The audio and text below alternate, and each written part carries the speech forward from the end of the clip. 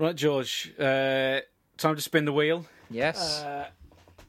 There it is. Less said about the way it looks, the better. I think it is looking a bit A&E, and yeah, I'll just spin it. I mean, we've got like 3 episodes to go, so yeah, it'll be all right.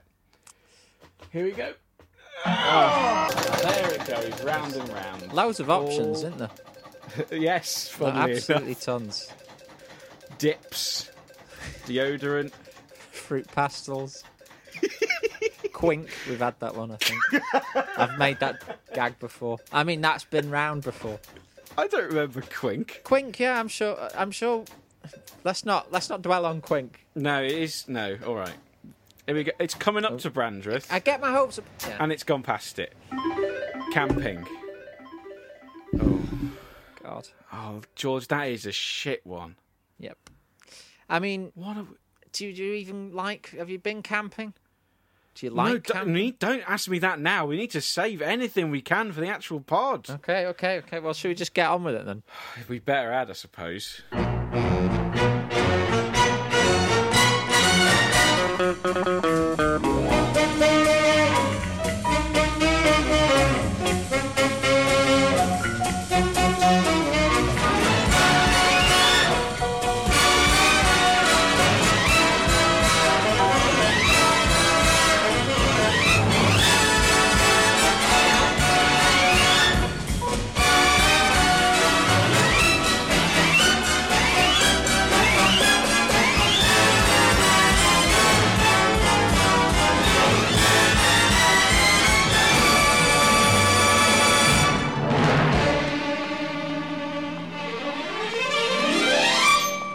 Hello and welcome to Season 4, Episode 8 of Crass. I'm George Walsh. And I'm Paul Austin. George, as always, I'd like to start the podcast by asking you a question. It's Paul's Question Time! Paul's Question Time. Paul's Question Time. George. Yes. Paul's Question Time. What... Jesus Christ. I don't know. Do you like tents? No, not really. No. I don't like tents. Do you know what's remarkable? Do you know it's absolutely remarkable? Friend of the podcast, Sean, sent me a message this week saying, "Oh yes, one of my favourite features is Paul's Question Time." Oh. I mean, thanks, Sean. Yeah, I bet you're pleased to hear that. But I mean, really, this? Do you like wear tents? Do you like tents? No. Great. Paul's question. Well, what else am I supposed to come up with for camping? What stupid fucking topic that is. Well, the wheel chose it, didn't it? It's like Boethius's wheel. Listen, George. The Wheel of Fortune on Scottish TV or whatever. Listen, I think that just this week we should just quietly disregard the wheel and maybe just do a classic episode of Crass with all our favourite features in there. How's about that? Yeah, all right then.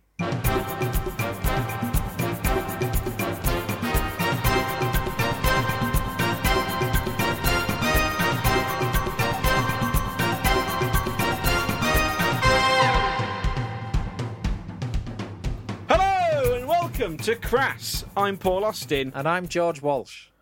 As always, George, I'd like to start the podcast by asking you a question. Ooh. It's Paul's Question Time. Paul's Question Time.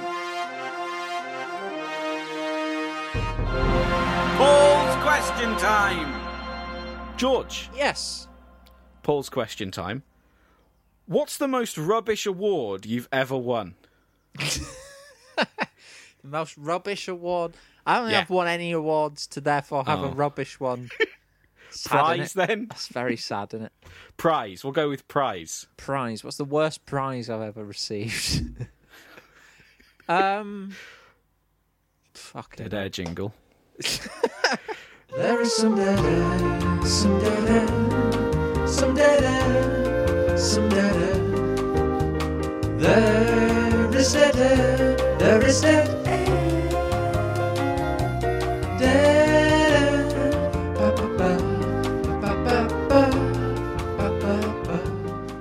Stick that one in. I haven't really won any prizes, Paul. Oh, God. The problem is here, I've actually discussed my most pathetic award on the show. Yeah. It was the award that I got for being the most crap player of chess. The most, that is the worst chess player. Oh boy. The worst chess player.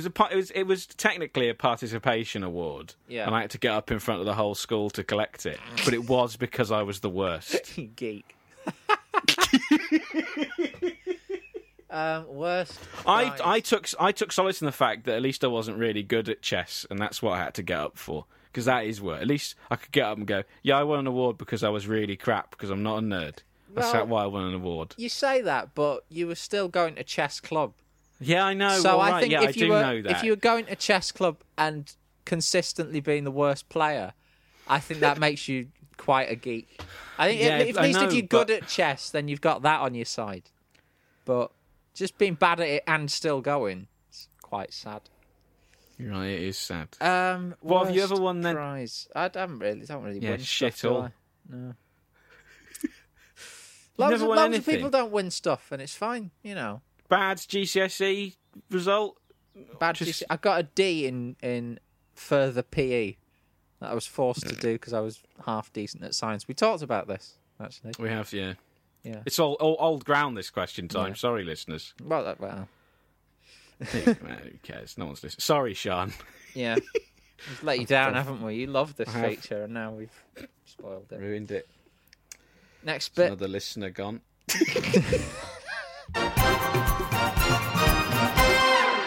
I think this next feature has my favourite jingle out of all of them. Do you think so? I do, yeah. What makes you say that? Just everything about it is really fun. I like the little reference to One Foot in the Grave. I like the sound effects. Listeners, if you haven't worked out already, it's time for Crass Correspondence. Switch the machine up! Stop the presses! I don't believe it! Stop the bloody presses! It's Press Correspondence! Well, let's open the mail sack. Email sack. Are you going to put some sound effects there, like we've got a heavy sack or something? I wouldn't have thought so, mate. No, I didn't know. James Wouldn't be Millard anyway. has emailed to say... Nice to hear from you, James. Subject line. Hi, Paul. Your personal invite to a new and exciting audio social network. The body of the text. Hi, Paul. I know you've got a podcast, Crass, which is why I'm reaching out. We've built a free app that lets you create live podcasts and talk shows so that you can voice chat with fans, friends, and other podcasters. You can then reuse your best live moments in your traditional podcast. It will be a great way to discover new and interesting people to talk to, and is our attempt of creating something of an audio social network during these difficult times. Anyway, we're looking for beta testers to help provide feedback and wanted to personally invite you to join. You can find more information on our website, Ramble FM. Feel free to join the waiting list or drop me an email. Stay safe and best wishes, James Millard.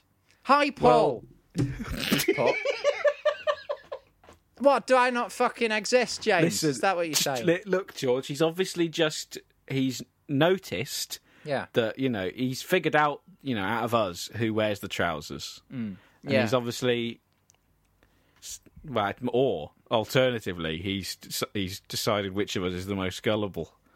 Most likely to get into some sort of stupid enterprise. Well, I think if that's the case, then I take some comfort. But I can't take comfort because I don't think that is the case. I think Millard, much like all these other naysayers out there, they're slagging off me whilst putting you on some sort of pedestal.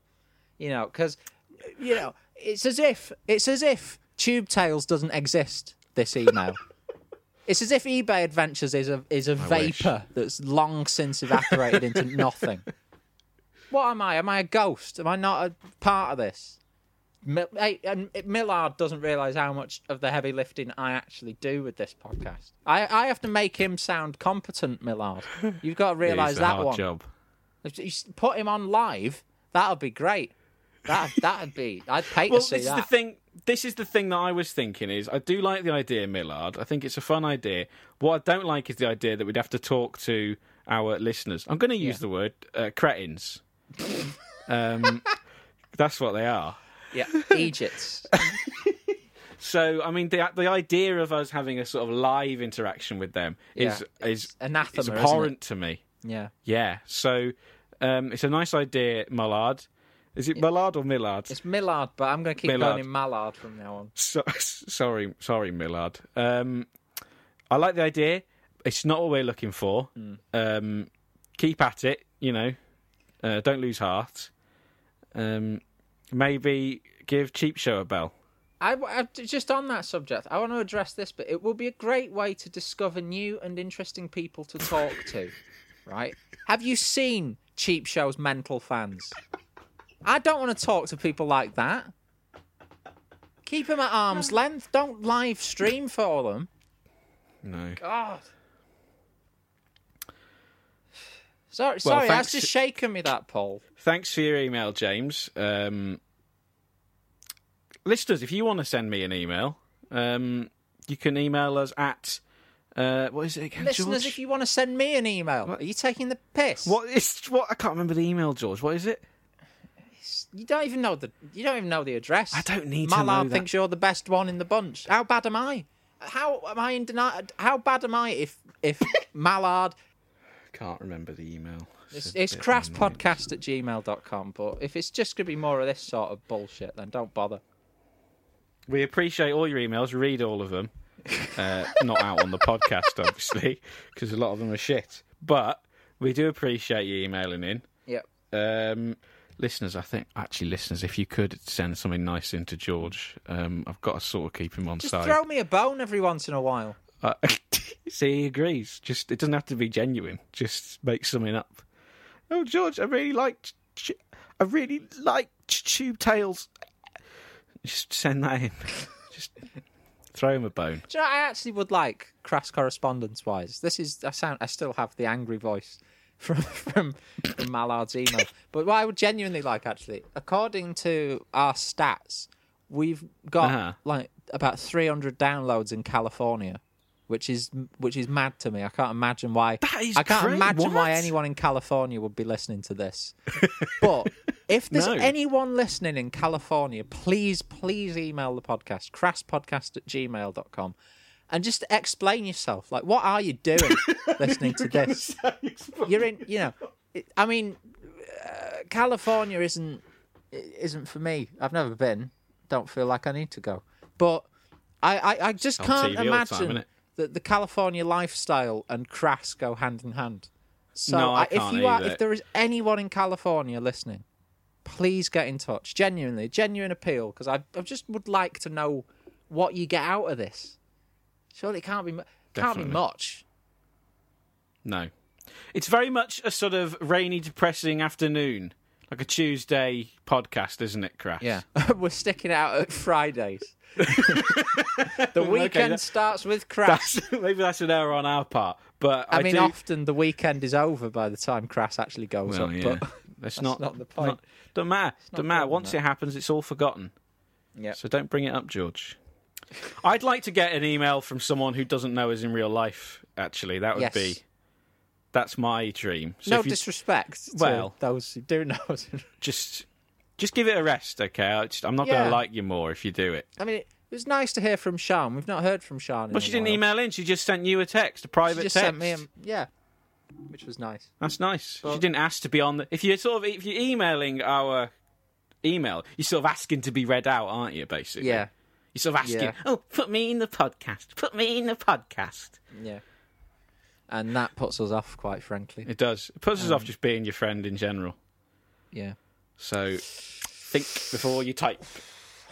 But, yeah, California, anywhere outside of sort of mainland Britain, I want to hear from you, because I'm just curious what you could possibly get out of this. Well, I think it's been at least 5 minutes since a jingle.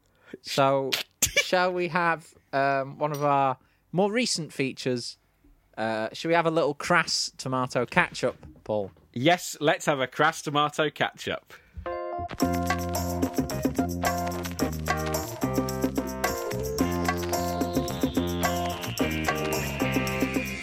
Crass tomato catch-up. Crass tomato catch-up. Crass tomato catch-up.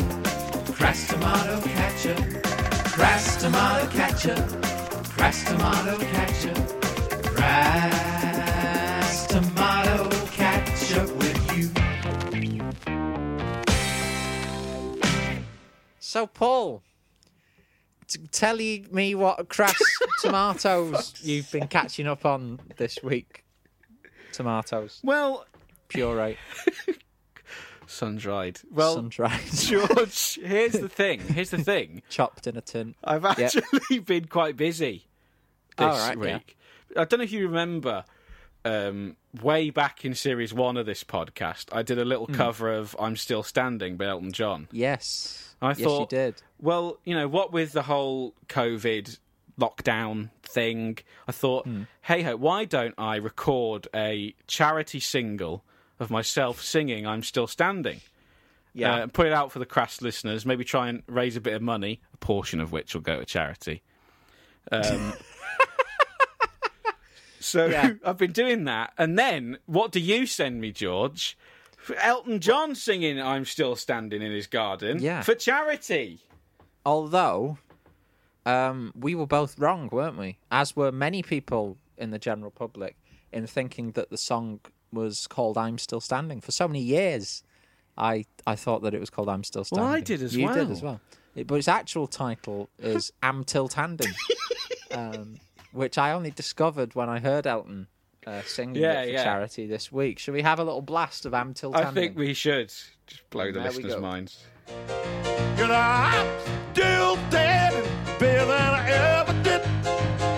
Looking like a true survivor, feeling like a little kid.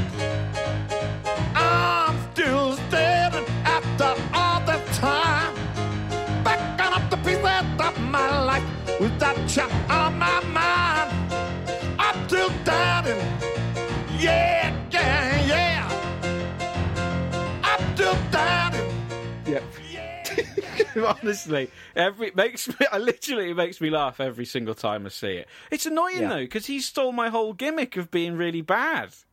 Yeah, I know. I mean, next thing you know, Mallard will be sending him emails and poaching him for what was it, Chatterbox FM or whatever it was, or Garbage FM or whatever bullshit email it was. But Garbage FM. But yeah, I mean, he's nicked your gimmick, hasn't he? And let's face it, you were nicking his gimmick there. By He sort of Am Till Tanding, as we now know it's called. Yeah. I'm annoyed though, because now I've got this track, and I've got nothing to do with it. I mean, I could put a little extract on this podcast, I suppose. I mean, you could do that. You've already sung it once, though, mate. But this is a whole new recording, George. Okay.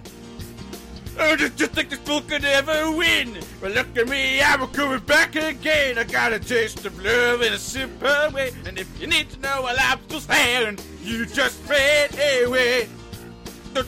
I'm still standing better than I ever did. Look like to the baby. I feel like a little kid. And I'm still tending after all this time. The pieces of my life without you on my mind. Still tending. I'm still tending.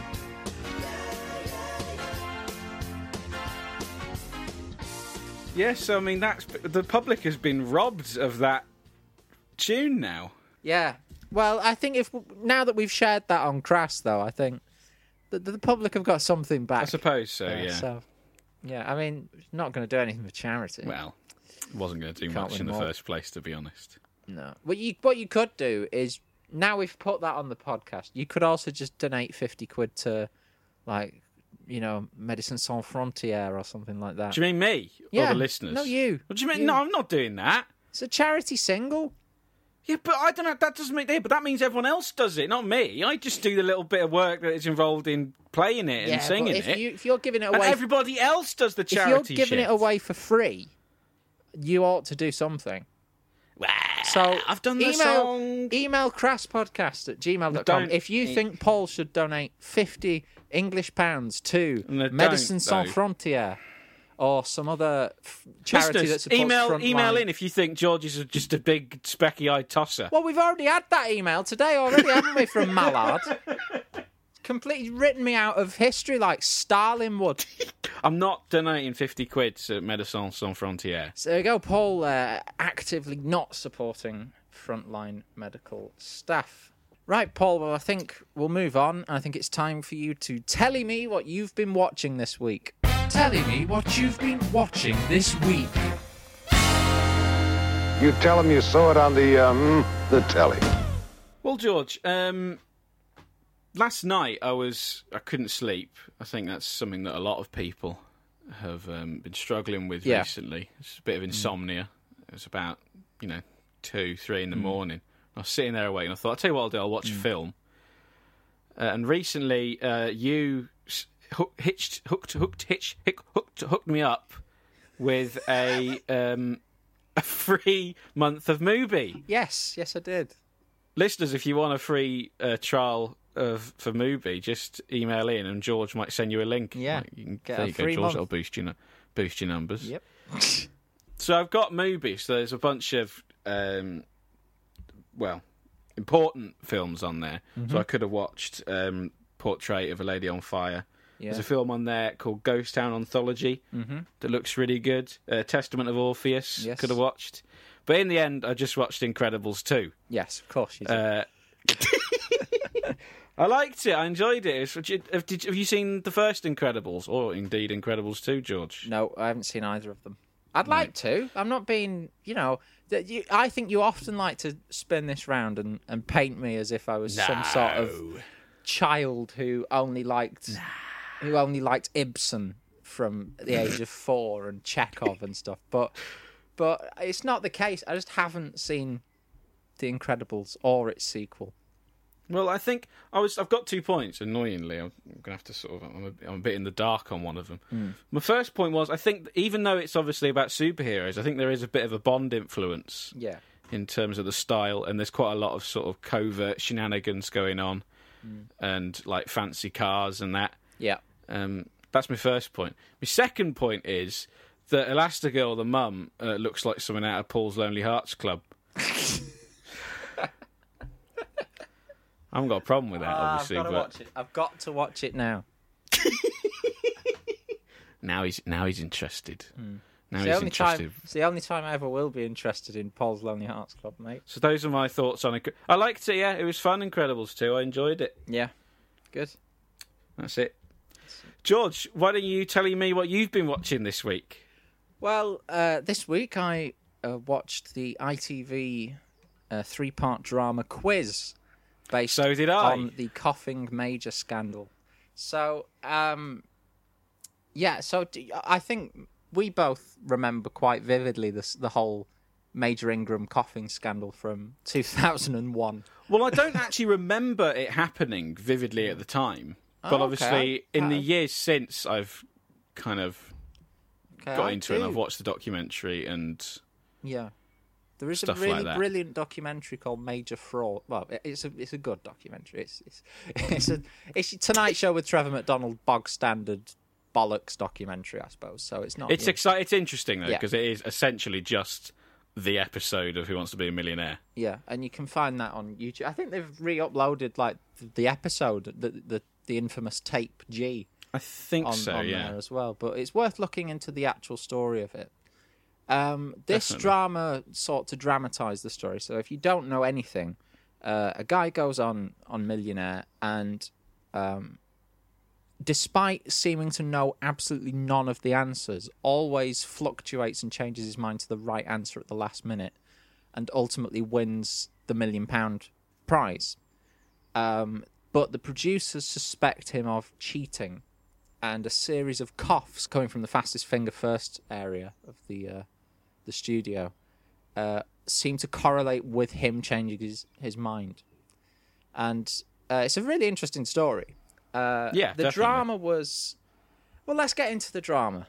I thought parts 1 and 2 were quite good, generally, overall. I think the performances are absolutely fantastic across all 3 parts of the drama. What do you think of that?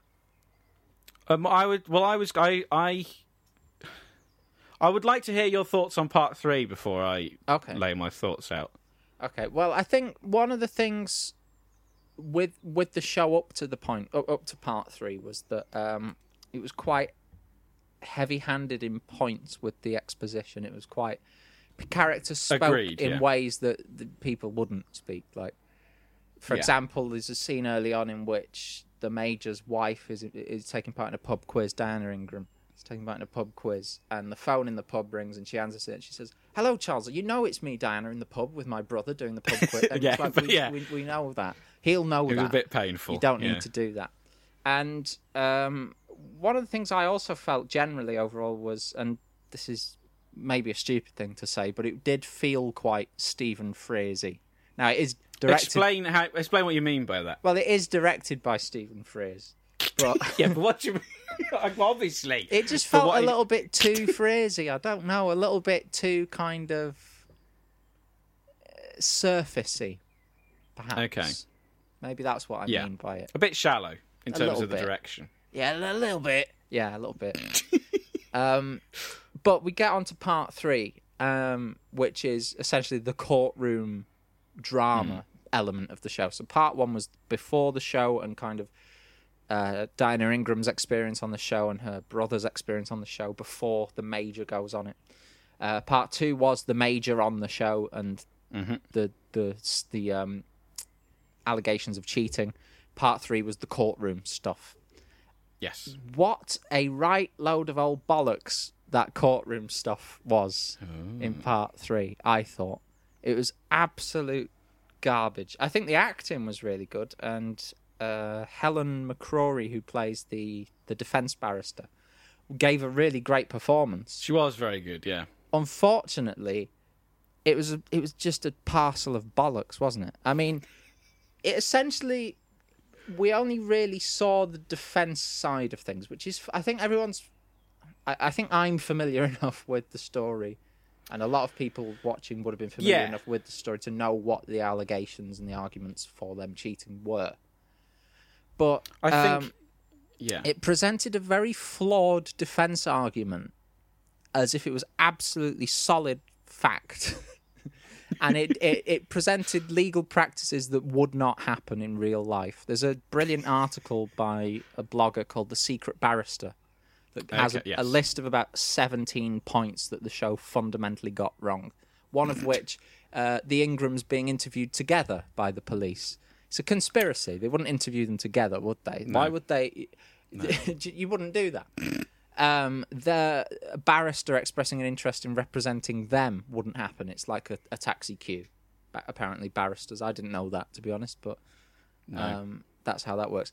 A barrister presenting at one point, the defence barrister presents the Judith Keppel win on tape, and says, "That's an odd bit. Coughs. There's coughs here and there's coughs there," but that wouldn't be allowed in a court of law. In Britain, at least. What's the reason for that not being allowed in a court of law? Because this is what I've read on the blog, so I'm obviously no legal expert. But are you not?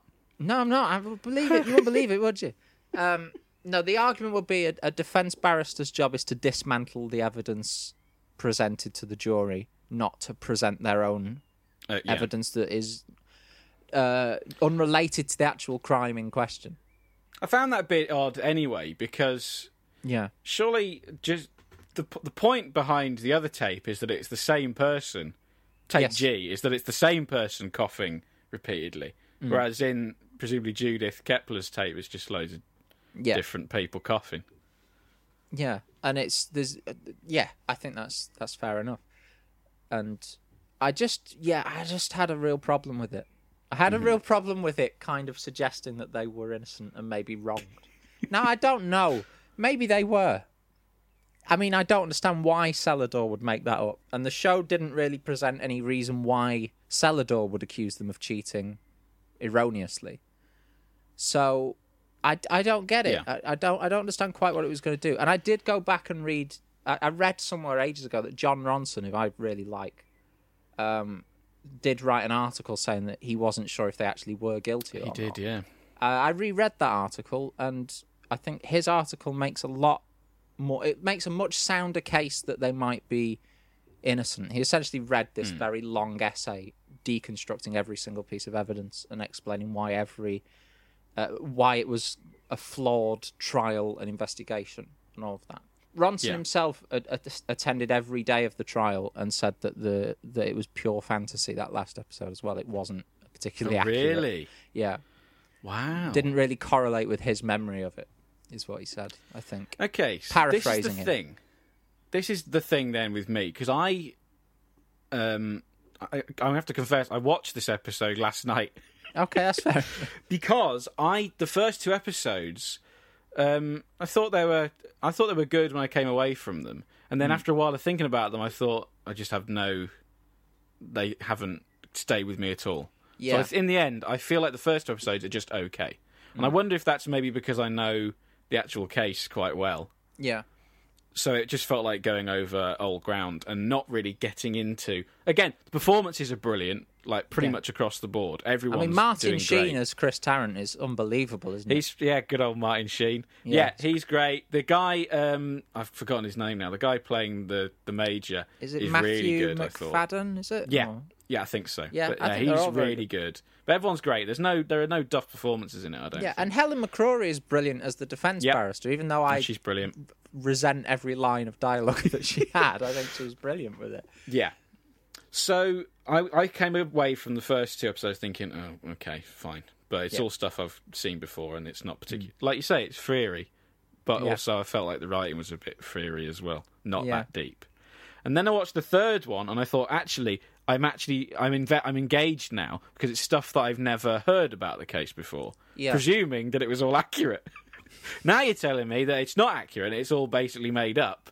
That's annoying. Because I thought, this is actually really engaging, this stuff about the defence. If this is true, then that's kind of... I feel I'm kind of...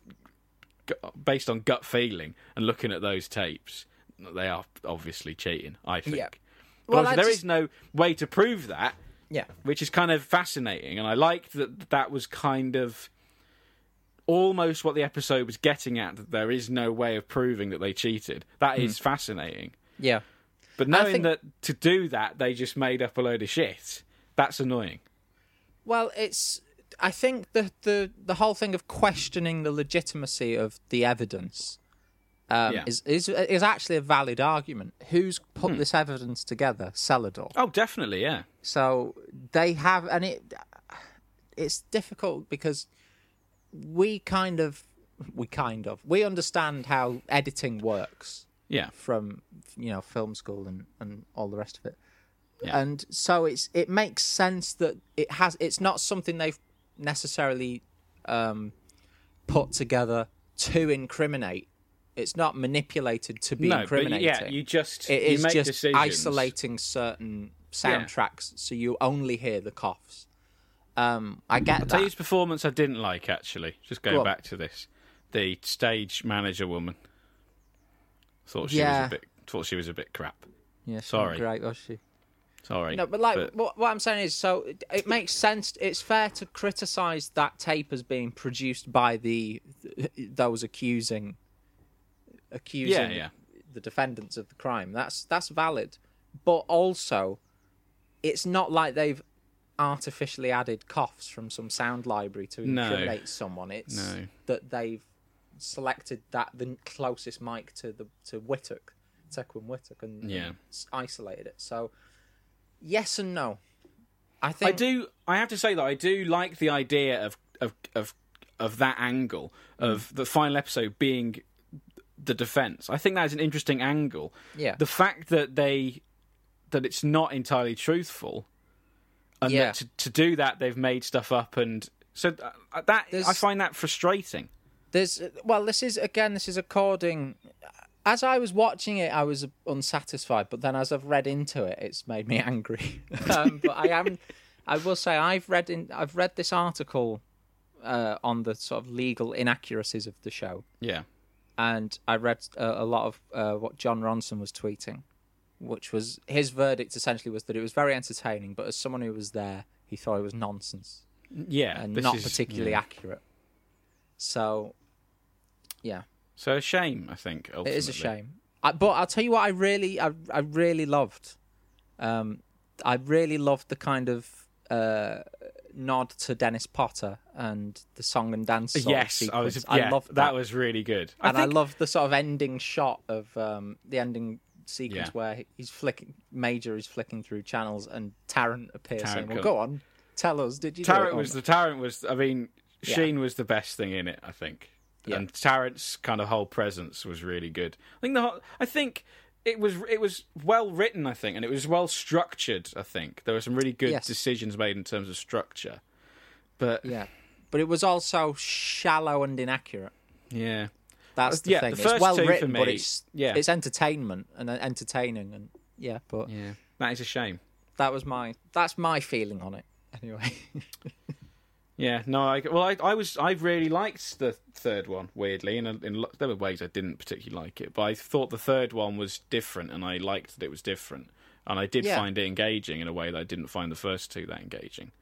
But learning afterwards that it's based on a load of fallacy. Twaddle, then that's a bit of a shame. But separating that, it was entertaining. I agree totally. It was a great sort of final part and a great way to explore the defence case. It's just a shame.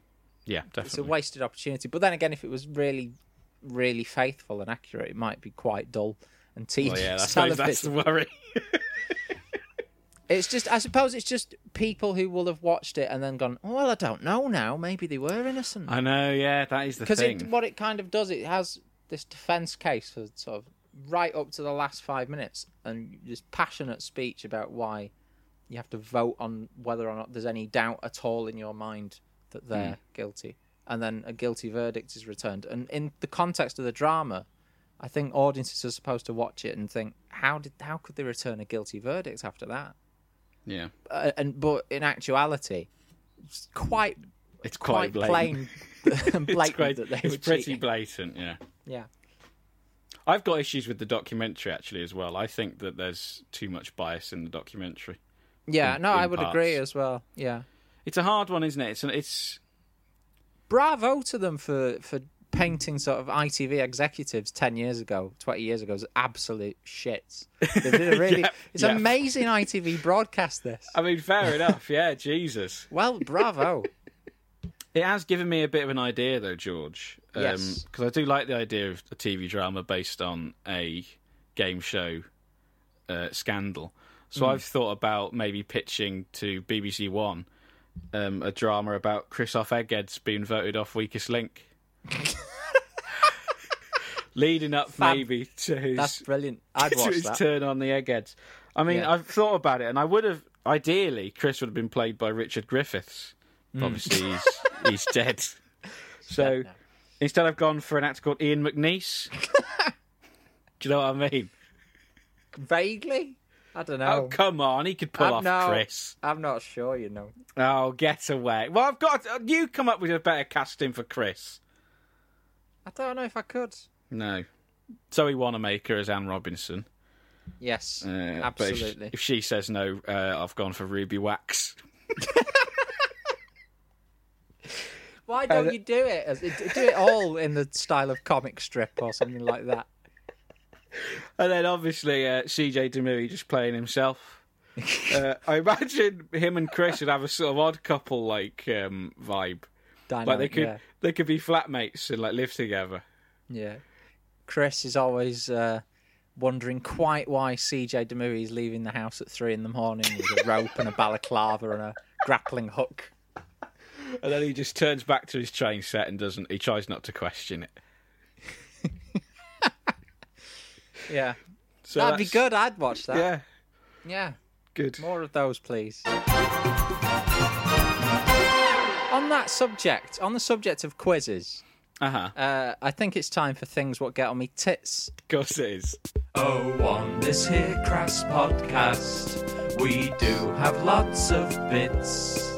And here's another feature called Things What Get On Me Tits. Yeah, things what get on me tits. Right, so we're in the lockdown. Yep. We've got to resort to board games with the family. That's what's happened at this point in time. And one of those board games that I've been playing this week is Trivial Pursuit. Telling me what board games you've been playing this week. Board games you've been playing this week. Yeah. Trivial Pursuit from 1992. Fucking hell. An edition that is older than me. And me That's as what well. I've been playing. And you as well, yeah. Yep. And I mean, there's only a few months between us, so it's not... Didn't really Presumably need to say about like 10, 15 years older than most of our listeners. Yes.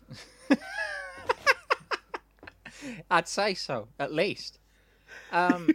You know, some of the questions on the cards are things like, which TV game show is presented by Roy Walker, for example. Now, I know we've got Challenge TV. It's catchphrase, by the way. Yeah. I know we've got catchphrase. Challenge TV, so people can still know that answer now. But that's from the period when he actually was presenting catchphrase. Now, what we had to do, because we're all thick, we had to take some of the junior questions and some of the adult questions and kind of shuffle them together so that it's a bit fairer. Because otherwise the game, you know, it says 8 years and up on the box, and that's how long the game lasts if you play with just the adult questions.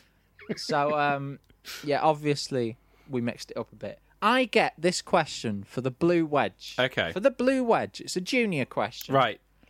Just before you read it out, would you say that was a wedge of cheese or a wedge of pie? Well, I would say it was a Trivial Pursuit wedge and don't see it as cheese or pie. But if pushed, I'd go with pie. Honestly, listeners. I'd go with pie if pushed. It's tragic, isn't it? It's just sad, boring. If pushed, pie. Oh, it's just made of plastic. I'm not David Mitchell. What's Pie, that voice all about there? I don't know. Cut that bit. Right, for the blue wedge, Yep. kids question Okay. from 92. Okay. Constantinople is a very long word. Spell it. Do you want me to answer? That was the Do you want me to question. answer the question? Well, no, because I know you'll be aware of what that is. Well, it's IT, you'll be isn't it? aware of it. It's IT. Yeah, it's IT. Well, I spelt Constantinople Oh, you out. fucking That's idiot. what I did. Constantinople. I spelt it correctly. Fell into that I spelt it quickly. I spelt it promptly. But did I get the blue wedge? No. No. Well, Big fight between me and my older sister about whether or not I was allowed. My older sister, incidentally, would have been 8 years old when this board game came out, and therefore the perfect age to know that joke from the playground. Yep. Right. So we had a big row, and in the end, I just took a blue wedge out of the box that was spare and just put it in my pie. I wouldn't have given it to you either, George. Yeah. You didn't get the question No, right. well, You got the question wrong. I did get the no, question. You didn't. Well, it Spell can't be it. what am I thinking? And the answer is IT. It doesn't say. Yeah, but say it out loud. Constantinople is a very long word. Spell it. No, because spell it. No one said spell it. Because you emphasised no the one it. said, Spell it. No one emphasised it. Plus, how do you emphasise it? It's supposed in text this way. on This a card okay. in 1992. The text would be italicised, and you would say it as such. Constantinople is a very long word. Spell it. Spell it. Spell it. That's not. It wasn't. Spell it. It wasn't emphasised. Gemma didn't emphasise it to me when we were playing Trivial Well, Pursuit. that's her problem. I'm livid. I'm still livid. This was days ago.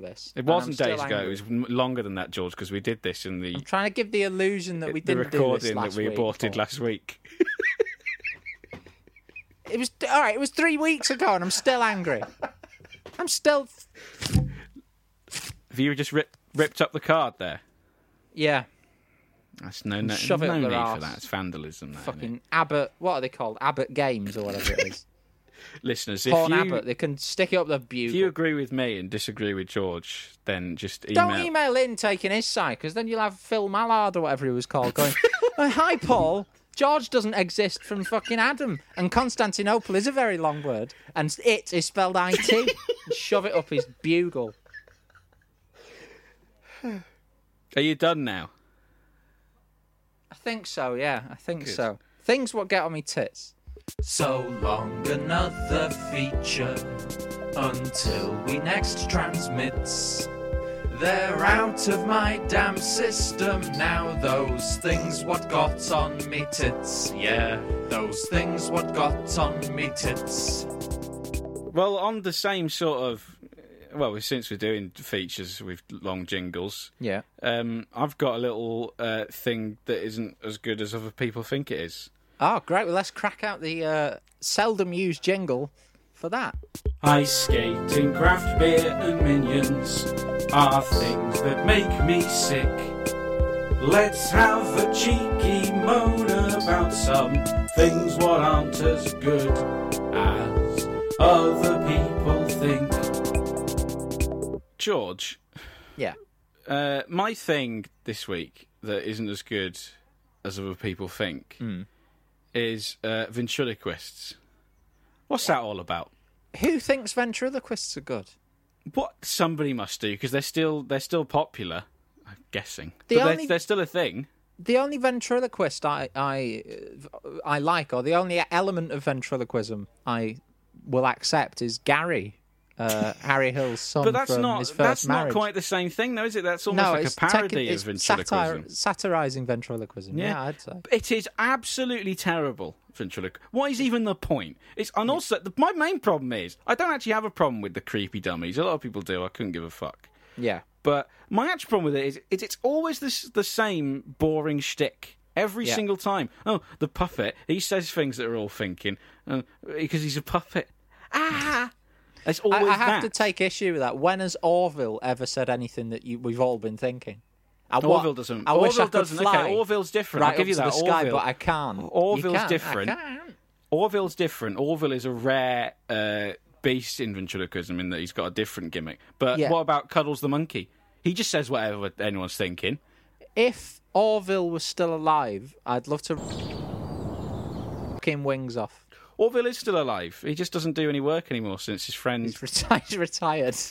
It is a shame that you don't see Orville anymore since Keith Harris died. He must have hit him hard. Nice to see him down the shops, isn't it?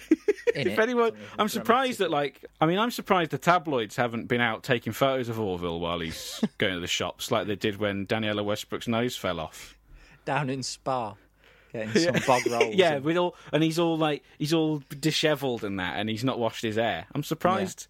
Yeah. Is this on? I mean, this was supposed to be things what get on me tits, and now we're having a go at Orville. It's things what aren't as good as other people think, Paul. So, sorry. I mean, I've told you before, haven't I? Well, this actually does vaguely tie into camping. I remember being very young, going camping, and at the campsite. My Uncle Tommy and my dad went to the cabaret sort of lounge an hour early to get front row seats for Keith Harris and Orville. And they used me as an excuse to do it. George will want to see it. I don't remember. I only remember being told that happened. I remember also being given some of those joke shop funny glasses that look like milk bottle bottoms. Yeah. I got some of those as well, but I don't remember Keith Harris and Orville. But what a sad pair of bastards. Keith Harris and Orville, or your dad and Uncle Tommy? I'll leave the ambiguity up to the audience, actually. Okay. They can decide. So, we all know the real sad bastards are. That was the things what aren't as good as other people think. Yep. Oasis, Olives and Osman, to me they really stink. I'm super fucking tired of them. They're things what aren't as good as other people think. Do you think we'll be getting anyone writing in defending ventriloquists? Nah. Who's that fella Jeff Dunham? Him? He's really not funny, is he? He was proper shit. He's absolute arseholes on toast. I sometimes like to think of Crass like an airline, and we've got like a no-fly list of and Jonathan Pye's on there. Jonathan Pye's not allowed to fly. Edmonds is on there. Yeah. And I think Jeff Dunham is definitely on it. If he came up, and not just because he's got a puppet who's a terrorist, just because he's an unfunny prick hole. That's funny, isn't it? Did you clap for the Queen for her birthday yesterday? No. Yeah, I say yes. A few days ago. This obviously going out. No, absolutely not. No. So if you're not sure what happened, I think most of you probably will be. Molly, who's a friend of the podcast, let me know about Ben Fogle. Ben Fogle's on the no-fly list. He's on the no-fly list. Yeah. Yeah. Which is a shame because he was going to teach his children the importance of parachutes by pushing them out of one of our planes without one. But yeah, for Fogel, long-time fans there. Fogel on Twitter, him and his daughter Iona. Yeah, Iona Fogel, yeah. Iona Fogel. How much do you want for it? Him and his daughter Iona. So him and his daughter Iona have put out an appeal on Twitter asking... Well, let's hear a little bit of it. It's the Queen's birthday next week. Let's throw her a birthday she'll never forget. The biggest birthday in the world. We can all make her a card and post it in our windows. And then at 9 a.m. next Tuesday, the 21st of April, let's all sing her happy birthday from our windows, balconies, doorsteps and gardens. Let's show her how much we care. Let the song bring cheer and happiness, not just to Her Majesty, but to the whole country. What she said. So I don't know about you, but it was almost like she was reading that off some sort of idiot board that was being held up behind the it was camera. a bit like that. And it was as if they'd sort of asked her to read it in the most irritating, precocious way possible. Yeah. It's almost like Ben Fogel wants his children to be bullied and like shoved into bins, giving them stupid names like Iona and Boggle and... Ludo. Making stupid videos. Oh, talk about how good the Queen is. And I love that at the end he caps it off by going, what she said. It's like, what you wrote, you twat. And, I mean, it would be very easy to pick on Iona for being stuck up. But I think, I think she is stuck up, but not in the way everyone else thinks. I think she's literally being stuck up by her mum, who's pointing a broom-handled Mauser at her. She's saying, read it! Like that. It's for your own It good. looks like they're in some sort of tree house. So maybe they're planning to do some paratrooper training afterwards. I've done that joke already, so... They've got to make their own parachutes, obviously. You've got to make their own parachutes out of lead. Got to teach them. Nail gun safety. Yeah. Ben Fogel news. I want a party with roomfuls of laughter, 10,000 tons of ice cream, and if I don't get the things I am after, I'm going to scream.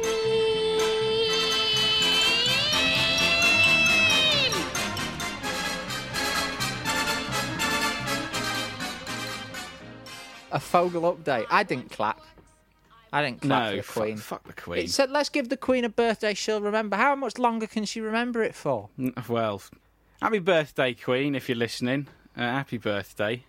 Hope you had a good one. Hope you had some jelly and lots of presents, and you got your... Pissed on gin, probably. Probably. I bet she got a fucking Tracy Island. Do you know, why aren't they all as good as Princess Anne? I like Princess Anne. Why can't they all... If they were all like Princess Anne, we'd be laughing, wouldn't we? But they're not. No. She's sick. Can't they all be like Princess Anne? Now, I wrote this segue back when we decided we were going to do camping for one of these episodes. What do you mean we decided? It was the wheel. When the wheel selected camping, okay. I thought, oh, brainwave. And this intro came to it. Obviously, we've not really talked about camping.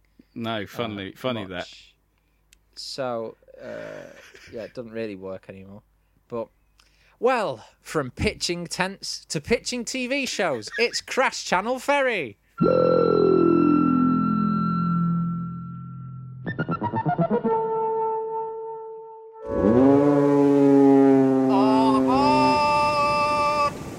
So, Paul, what was our Crash Channel Ferry topic this week? Well, our brief was pitching. It's not so much a pitch actually this week. So I've actually, that segues even more. Even more redundant. It's not the right word, but do you know what? Millard hit on a vital truth about this podcast, and I can't handle it. And it's just, as it's been going on, I've realised more and more that all correspondence should just be addressed to Paul. Because what do I bring, honestly? Hey, come on, mate! Don't be like that. I'm sure you've got some. Right, come on. I'm sure you've got some Wizzo ideas. Yeah, anyway, so the brief this week was to come up with our ideas of what TV will be like post the COVID pandemic. So when hopefully all normality returns to normality. It's a good sentence. Great sentence. Thanks. This is what TV should, in our minds, be like. Yes. Do you want to go first, George, or shall I, or do you want to flip a coin, or what? I don't mind. Well, I don't know about you. I've got like 4 little suggestions. I haven't worked out specifically what a particular program could do. I haven't either, really. I've just come up with some general ideas. I've come up with some general ideas, but they're all kind of the same theme. Okay. Well, I don't know if you want to alternate or... you just do yours first. Okay. So, and like it was hard to get Coronation Street out of my mind when doing this. Obviously, we talked about Coronation Street on Crass before, during Crash Channel Ferry. Yes. So, in my head, these generally, the first 3 at least, apply to Coronation Street, but they are general enough that they could be adapted to any particular soap or long-running drama series. Okay. So, first idea, everyone comes back off their holidays with suntans, straw donkeys, sombreros, berets, etc. Yes. That's my first idea. I love the idea of you going into the offices of ITV or BBC. I've had an idea about how you can solve this whole sort of time skip issue you'll have with all the soaps and all the long-running dramas. Just everyone come back off rolls. That's genius. Well, thank you very much. That's all right. Another suggestion. A leading character, brackets Ken Barlow. Could be someone else if it was a different show, obviously. Mm-hmm. A leading character starts the episode by addressing the camera directly and saying, "Oh, the last few months have been a bit mad, haven't they?" And then everything just carries on as normal. I love these. These are brilliant. Third one. Bulldozers are about to destroy the street / village / Albert Square / location of long-running drama. Yep. And some foreman, brackets played by John Henshaw, says, "All right, boys, let's get it flattened." But then everyone emerges from their houses perfectly well and tells Henshaw and his merry men to clear off.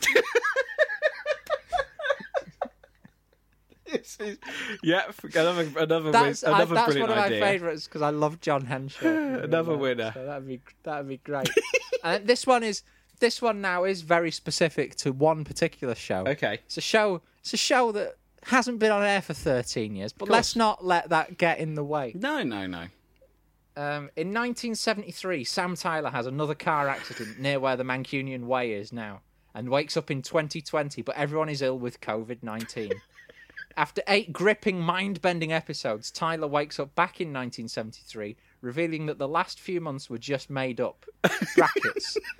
In our reality, essentially the real world only exists inside the head of a fictional character, which in turn exists as fiction for us, but is in fact reality on a higher level of being, both physically and metaphysically. Yep, I love it. Brilliant. That'd be a bit mad, wouldn't it? If that happened. It would be pretty mad, but I like it. Yeah, well, I think that's a good idea. So those are my suggestions. Some stunning ideas there. The break. I'm glad we've gone in different directions again. I always slightly worry when we do this feature that we're going to do similar or go in similar directions, but we haven't this time. I haven't focused on the soaps at all. I've focused more on sort of TV in general and less on fiction and more on actual non-fiction. Yeah. If you know what I mean. So everyone is going to want to be going out, I think, when this is all over and not watching telly. So I feel like that we need to counteract this real dip in TV watching viewers, and we need to keep bums on seats.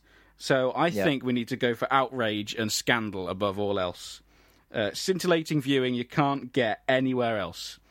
It's the year of the Sex Olympics, Paul. Well, yep. Unbelievable.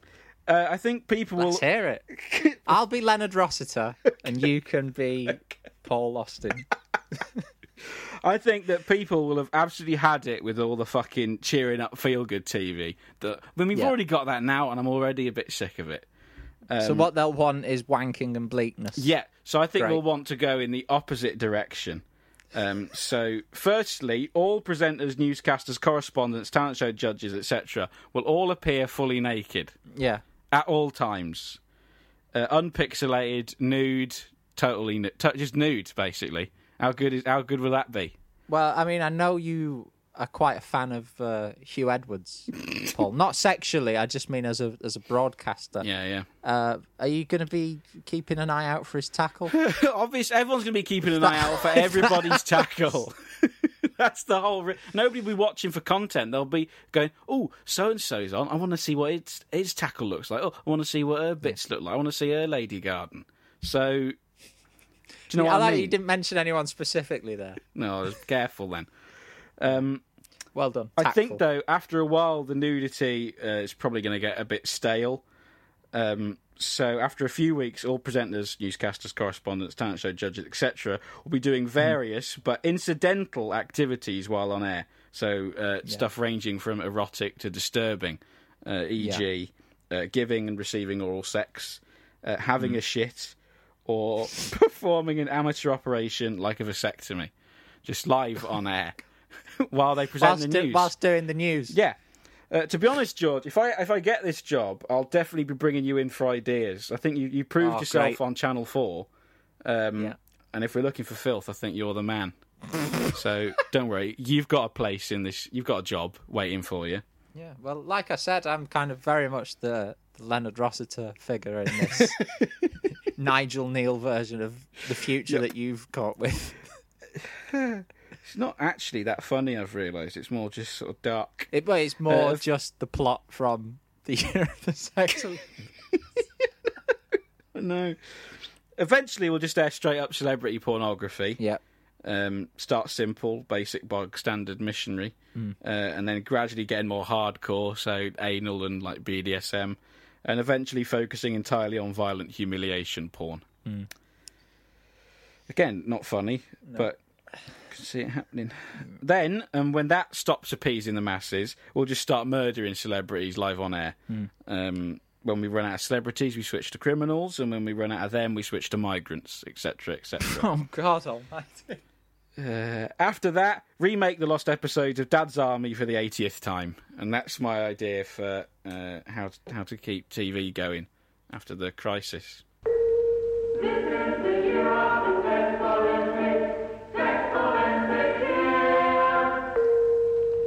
So keep looking. Maybe tonight's winners make it to the Olympics. I don't know if there's just a huge disconnect between my what I thought the brief was and what the brief actually was, because it seems like what you've done is how to prevent the lull that will happen when everyone can go to the pub again, and what I've done is thought about how TV shows, within TV shows the issue will be addressed. So have I got it wrong, Paul? No, I think they're both valid. They're both valid. I love that we've both gone in different directions. I think I've slightly screwed up, to be honest, George. But no, I think you're right. I think that's got to be the way forward. And sadly, I mean, it's not going to be a fun future. I don't think, listeners. I think there is going to be a swing towards cruelty and unpleasantness. Yeah. But hey, let's not be grim. You know. No. I mean, I don't. You'll always have crass. No. Do you think if that was the future, do you think here on Crass we would kind of be like some sort of resistance? Do you think we'd speak out against it, or do you think we'd just go with it? And I don't think Crass will still be going, to be honest. I think we'll have run out of steam by then. Yeah. Oh, no, I don't think we'll be shut. I think we'll have just got bored and run out of steam. Okay. So I don't think we'll be about... One of us, I might be dead. Jesus. It's grim. We're talking about, like, August. What do you mean you... You're talking about August, but I'm imagining, like, Mad Max. Okay, that's what I'm picturing. Okay.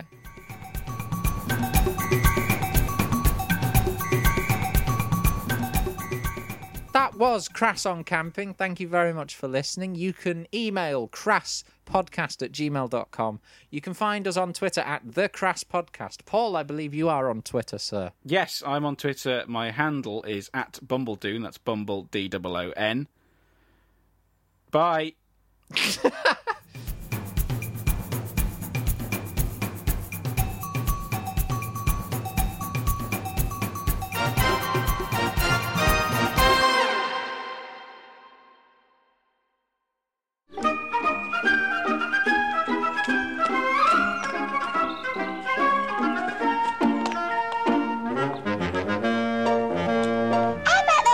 sticking out in front? Yes, how about them? Oh, saucy.